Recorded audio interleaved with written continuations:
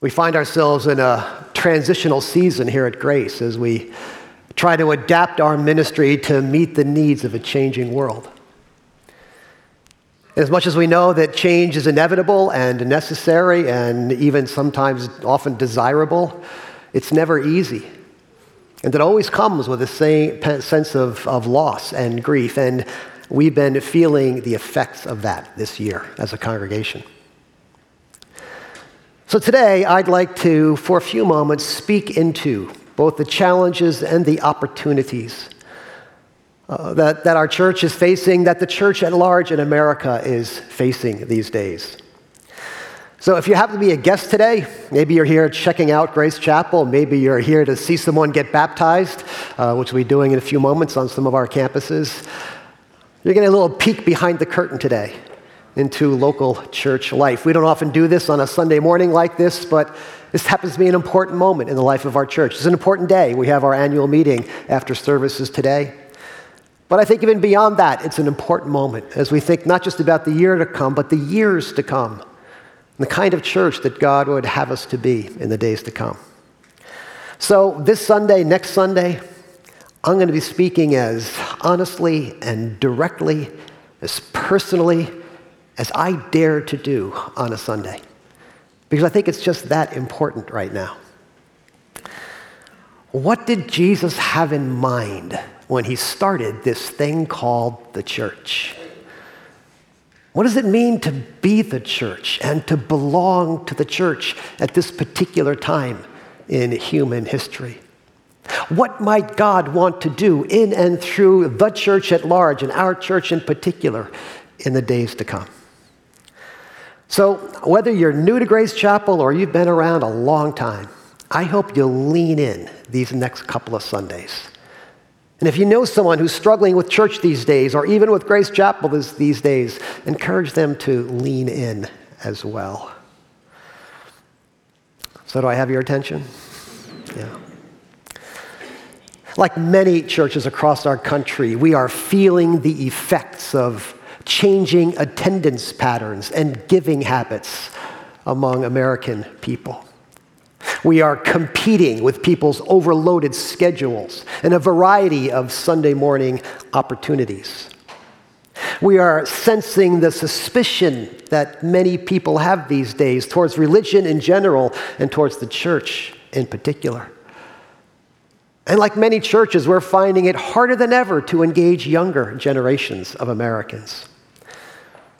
And on top of all of that, this transitional season here at Grace has put great stress on our church family. Pastors and elders have had to make hard decisions about people and ministries that we love.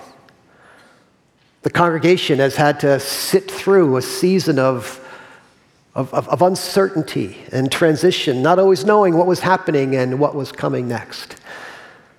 And I recognize and will acknowledge that as leaders, we have not always communicated or engaged the congregation as well as we might have these past few months. And that's increased the distress, and I truly am sorry about that. So it would be easy right now to be discouraged, to lose heart, to wonder if church is worth it, if the church is going to make it. Now, most of you know I'm a pretty positive guy.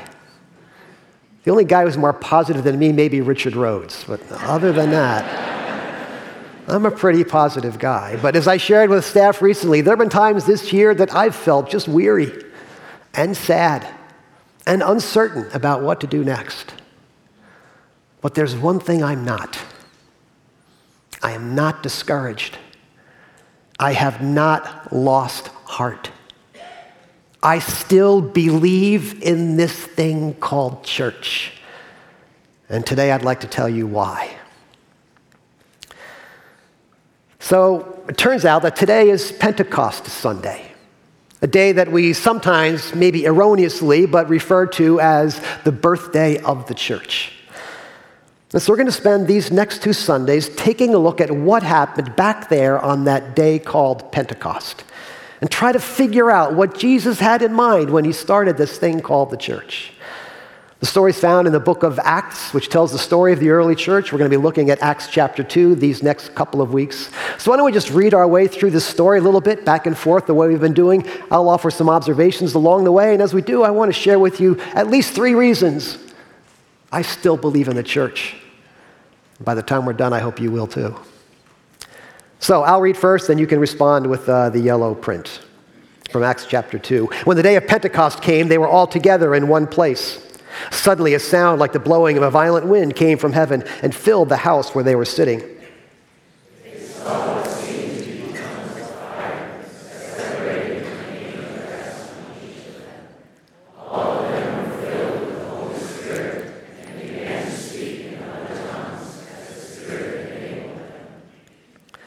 And that's what I call an exciting morning at church. I mean, if we had this kind of thing happening, we might not have attendance problems, all right? What exactly is going on here? Well, it's been about 50 days since Jesus rose from the dead, and the disciples have been doing what Jesus told them to do, basically wait and pray for what was next. And so that's what they were doing on this particular day called Pentecost, which was already a holy day on the Jewish calendar. Jesus had told them that he would send his Spirit to be with them. But I don't think they expected what was happening that particular day. Not only was the room filled with what felt like a hurricane and what looked like dancing flames of fire, but they began to speak in languages they had never learned. And the sight and sound of it was so spectacular that it spilled out into the streets of Jerusalem. Streets that were already crowded with Jewish believers and seekers who had come into the city for the holy day. Think downtown Boston on Marathon Monday, and you kind of get the idea of what was happening in Jerusalem. And these pilgrims who'd come from all over the known world couldn't believe what they were seeing and hearing, the wonders of God spoken in their native languages. They didn't know what to make of it. Scripture says, amazed and perplexed, they asked one another, what does this mean? Some, however, made fun of them and said, they've had too much wine. You know, as I was reading this account, it occurred to me that some of you may be feeling the same way this morning. I mean, here you are in a gathering full of people enthusiastically entering into something called worship. We're singing songs and talking to God out loud in public. We're reading selections from an ancient book. We're reaching into our pockets and giving away hard-earned money and listening to some skinny dude give a glorified TED Talk. And if that's not unusual enough, in a few minutes on a few of our campuses, we're going to be dunking fully clothed people underwater in front of a whole crowd of people. Now, it's not quite a hurricane and flames of fire, but it's pretty unusual. And so it occurred to me that you could find the whole thing very curious. And like somewhere in the crowd that day, you might be saying, what does this mean? Or maybe like someone in the crowd, you're feeling a bit more cynical. What's gotten into these people? Have they had too much coffee? Have they checked their brains at the door? In fact, I suspect that even those of us who've been doing this for a long time, every once in a while stop and say, what does this all mean, really? Why are we here? Is it true? Is it real? People are questioning faith and questioning church like never before in our country, never before in my lifetime anyway. So how do we make sense out of all this, out of what happened on that day of Pentecost and out of what's happening right here in this room and in rooms like this all across the country? Can we really believe in this thing called the church? I believe we can. Let's keep reading and I'll show you why.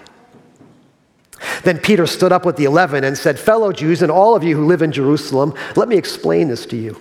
These people are not drunk as you suppose. It's only 9 a.m. No, this is what was spoken by the prophet Joel.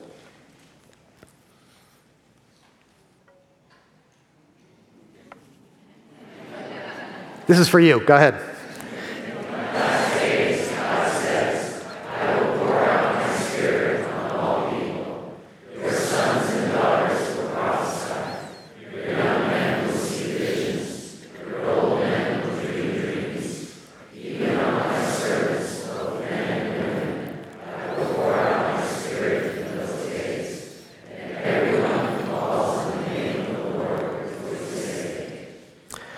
So in that moment, with a crowd full of people standing there wide-eyed, Peter decides to preach. And like many preachers to follow, he starts with a little joke. These people aren't drunk. The bars aren't even open yet. And then he goes on to tell them that God is doing a new thing. It is a new era in human history. Instead of the Holy Spirit of God falling on a few select people every once in a while, the Spirit of God is now going to be available to all people all of the time. Men and women, young and old, religious and irreligious. From now on, Peter says, God is going to relate to people on a personal basis. He's going to be with them and in them and for them in all kinds of powerful ways, ways that change them, ways that change the world. And friends, the same Spirit we read about in Acts chapter 2 is available to us today. We are still living in this era of the Spirit that Peter's describing. The Spirit of God is on the loose in the world and in the church, changing hearts and changing the world. So that's one of the reasons I still believe in the church, because I believe in the power of the Spirit. Power that's often unleashed in the gathering of God's people. Now, some of you have heard me tell the story too many times before, but as a freshman in high school, the Holy Spirit fell on our sleepy suburban youth group and woke us up to the power of God. We were awoke before awoke was a thing. There weren't dancing flames of fire, but the Spirit of God set us on fire with love for God and for each other and for our friends who didn't know Christ yet. And that youth group became a force for God in our church and in our community. That's when God took hold of my life and took hold of many other lives as well. And ever since that experience, in every day of my life, in every church I've served, I've prayed, Lord, do that again. Pour out your Spirit like that again. I prayed it this morning before we all gathered here today. Now, I know, we all know, you can't make things like this happen. You can't engineer revival. But we create spaces for this to happen when we do what the early church was doing, when we gather together to pray and worship and open the Scriptures.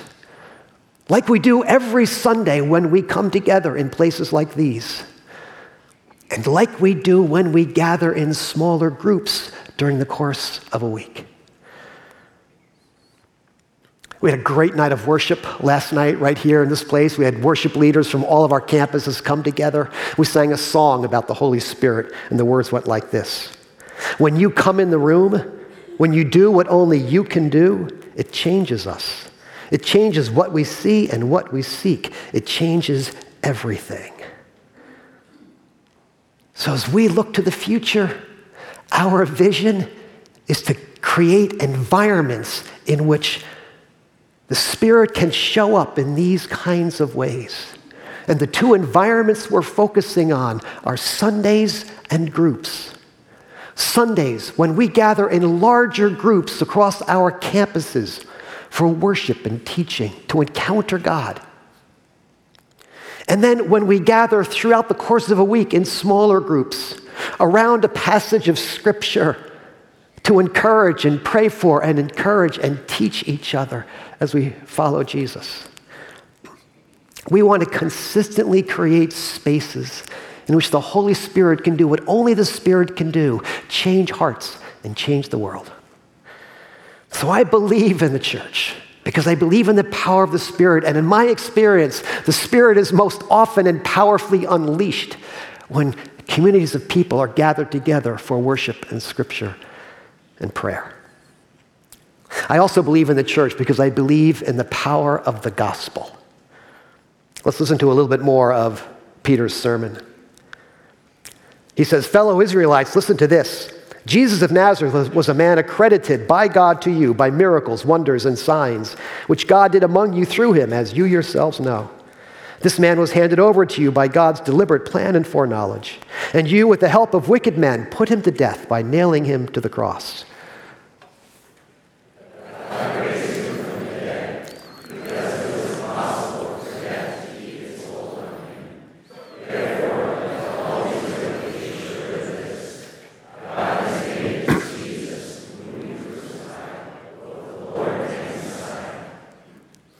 So when we talk about the gospel, we're simply talking about the good news of Jesus. Not the Jesus we're comfortable with.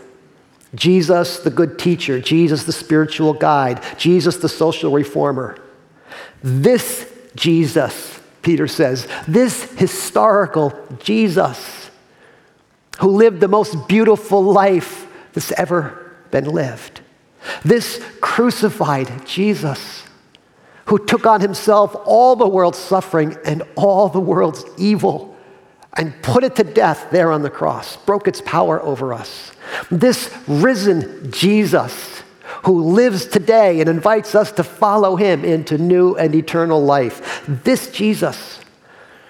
And this Jesus captured my heart as a child, and I have been following him ever since.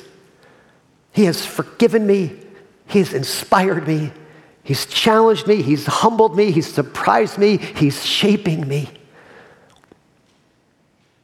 And that happened to me in the church. My relationship with Jesus, I discovered in church. It was birthed there. It was nurtured by the church family, by adults, young adults, older adults who invested in me, who prayed for me, who walked alongside me and encouraged me. Sunday school and vacation Bible school and choir and youth group and service projects and worship services, all of it. I believe in the church because it is the body of Christ. We are the hands and feet of Jesus to each other and to the world. The world needs this Jesus who forgives and heals and sets free and makes whole, this Jesus who one day will return and put all things right. For thousands of years, the church has proclaimed faith in Jesus, that Christ has died, Christ is risen, Christ will come again. This is the Jesus that we are all about as we look to the future, worshiping him, following him, proclaiming him in word and deed, and doing it together. It's all about Jesus. So that leads to a third reason I believe in the church. And there's lots more, but we only have time for 3. I believe in the power of the Spirit. I believe in the power of the gospel. And thirdly, I believe in the power of community. Let's read the conclusion of Peter's sermon. When the people heard this, they were cut to the heart and said to Peter and the other apostles, "Brothers, what shall we do?" Peter replied, "Repent and be baptized, every one of you, in the name of Jesus Christ, for the forgiveness of your sins, and you will receive the gift of the Holy Spirit. The promise is for you and your children, and for all who are far, for all who the Lord our God will call." Those who accepted his message were baptized, and about 3,000 were added to their number that day. This is a preacher's dream, right? I mean, he comes to the end of the sermon, and the people are on the edge of their seat, ready to respond. And we're not talking about every head bowed, every eye closed, slip the hand up like this. No, we're talking people standing up in their seats and saying, "Preacher, what do I have to do to get what you're talking about?" Peter tells them to do 2 things: repent and be baptized. Now, to repent is simply to turn around. It's to change your mind. He's telling them to change their mind about Jesus, to change their mind about the way they've been living. And baptism was just about belief. In baptism, a person is lowered under the water, symbolizing their complete acceptance, their complete immersion into the person and work of Jesus. And then they're lifted up out of the water to symbolize their beginning to a new way of being and a new way of living. So when Peter says, repent and be baptized, he's not giving us 2 more religious hoops to jump through. He's not giving us 2 more boxes to check. He's simply saying, turn to Jesus and trust him with your whole life. Trust him to forgive you and trust him to lead you into new and better life. And that's what the folks being baptized on a few of our campuses today will be doing. There's a couple dozen of them being baptized today. They'll be publicly declaring their faith in Christ, leaving behind an old way of being and living life without God, and looking forward to a new way of being and living life with God. Now, some of them made that decision a long time ago. Some of them have just made it recently, but today they're going to declare it publicly. And you can read their stories on the Grace Chapel website or on the Grace Chapel app. There's some inspiring stories there. But here's the thing. Baptism isn't just about identifying with Jesus. It's about identifying with Jesus' people. Baptism was a rite of initiation in a variety of religious traditions. And now it's brought into the Christian community. So when a person is baptized, they're not only baptized into Christ, they're baptized into his people, welcomed into his church, the community. And I believe in the power of that community. We were never meant to follow Christ on our own, not even with a few family members and friends. We were meant to follow Christ in a community of diverse people, of every age, of every walk of life, of every ethnicity, of every socioeconomic status, of every religious background. Because it's in that community of people and the diversity and the interconnectedness that we find that transformation happens, that we are changed and that the world is changed. That's why we're so committed to being a multicultural, intergenerational church as we look to the future. You can be sure we are not interested in just drawing a crowd, trying to fill rooms on Sundays.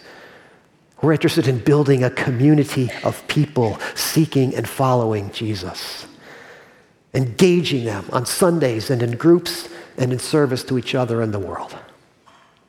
So all in all, looks like a pretty good day at church, right? Inspiring worship, powerful preaching, bunch of new members. But Peter is still not satisfied. He wants more.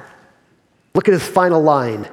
The promise is for you and your children, and for all who are far off, for all whom the Lord our God will call. He wants everyone to find what he has found in Christ and his church. And that's why I'm so excited about this vision that God's put on our hearts. It's a vision, first of all, for you.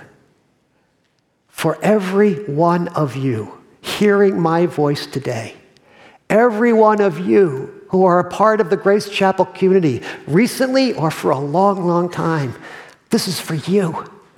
I want you to experience fully the power of the Spirit and the beauty of the gospel and the transformation that comes with community. Understand, as I write my messages each week, as I pray for this congregation, as I and the elders and leaders think about where God's leading us next, we're thinking about you and about you experiencing fully life with Christ, life with God. But notice that wasn't all that Peter wanted. He also said, this promise is for your children. Isn't it interesting? From the very founding day of the church, they're thinking about the next generation. Now, they didn't have Kids Town and student ministry, but they understood the church was always one generation away from extinction. And that's also what our vision is about. It's about our children and our children's children. Can I pause and ask you to think about something for a minute? Think about the children in your life. I don't just mean little kids. Think about your sons and daughters, whether they're children or adults, your nieces, your nephews, Think about the younger people that you care about in life. Think about them for a moment. And let me ask you a question. Don't raise your hand, but answer honestly. How many of them are actively engaged with Christ and his church? Think about the children you know, children, teenagers, young adults. Are they following Jesus? Are they actively involved in the life of the church? If they are, then that makes you happier than anything else they could be doing in life, right? And if they're not, it's your number one prayer request. Don't you pray that there's a church somewhere near your children that's intentional about engaging them at whatever stage of life they are in? Friends, we want to be that church. For whatever children, teenagers, young adults, young families might happen to be here in our communities. They're telling us that if Generation Z, those who are 18 and younger, if they disengage from church at the same rate millennials seem to be disengaging with church, we could see 45 million people walk away from the church in the next 20 years. Friends, we can't let that happen, not on our watch. And we know the vast majority of people will come to faith in Christ before they're 18 years old. This is our mission. I grew up, as you know, at a church that valued kids. You're tired of hearing me talk about it. But they believed in us. They invested in us. Now, this church did everything else well, too. They had great worship and great discipleship and a powerful missions program. But they loved their kids. And everything else just flourished as a result of that. I'm following Jesus today. I'm in the ministry today because of that church. And my whole life has been devoted to helping create communities like that. So this is for you. This is for your children. And then Peter says, this is for those who are far off. He's talking about people who have yet to hear the good news of Jesus. This thing called the church was too good to keep to themselves. They had to invite others in. I just noticed today, as I read this over again this morning, I just noticed the very first move of the church was outward. The moment something great was happening in the room, they said, we got to get out there and share it with other people because this is too good just for us. This is for everybody. They wanted everybody they knew, everybody in the world to find their way here. And that's what this vision is about. A recent survey identified the 10 most post-Christian cities in America. 7 of the 10 were New England cities. Number 4 was Greater Boston. This vision is for them. It's for your friends. It's for your neighbors. It's for your coworkers who have yet to discover life with God for the good of the world. Don't you want that for them? So for these reasons more, I believe in the church. And friends, we have a great church here. I love this church. I love all of you. I thank God for it every single day of my life, that I get to serve and lead a great church like this. Friends, it's too good to keep to ourselves.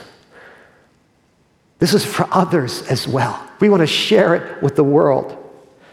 It's not just for us. It's for our children and our children's children. It's for our friends and neighbors and coworkers. It's for the people of Greater Boston. It's for all whom the Lord our God will call. Think about it. The church is the one place on earth where anybody and everybody can find true belonging in Christ. My prayer is that that's what we will be about in the year and years to come. For God's glory, for our joy, and for the good of the world that Jesus loves. Let's pray.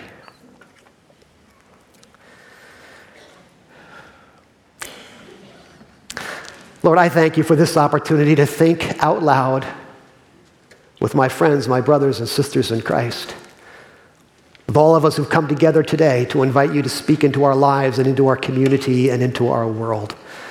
Thank you for what you did on that day of Pentecost. Thank you for sending your Spirit into the world and into this place today to lead us into life more full, more abundant, more satisfying, more meaningful than we could possibly imagine. The life that you invite us to share with the world around us. We thank you for it. Pray that you might make us good stewards of it, and pray that we would follow your leading in the days to come. In Jesus' name, amen.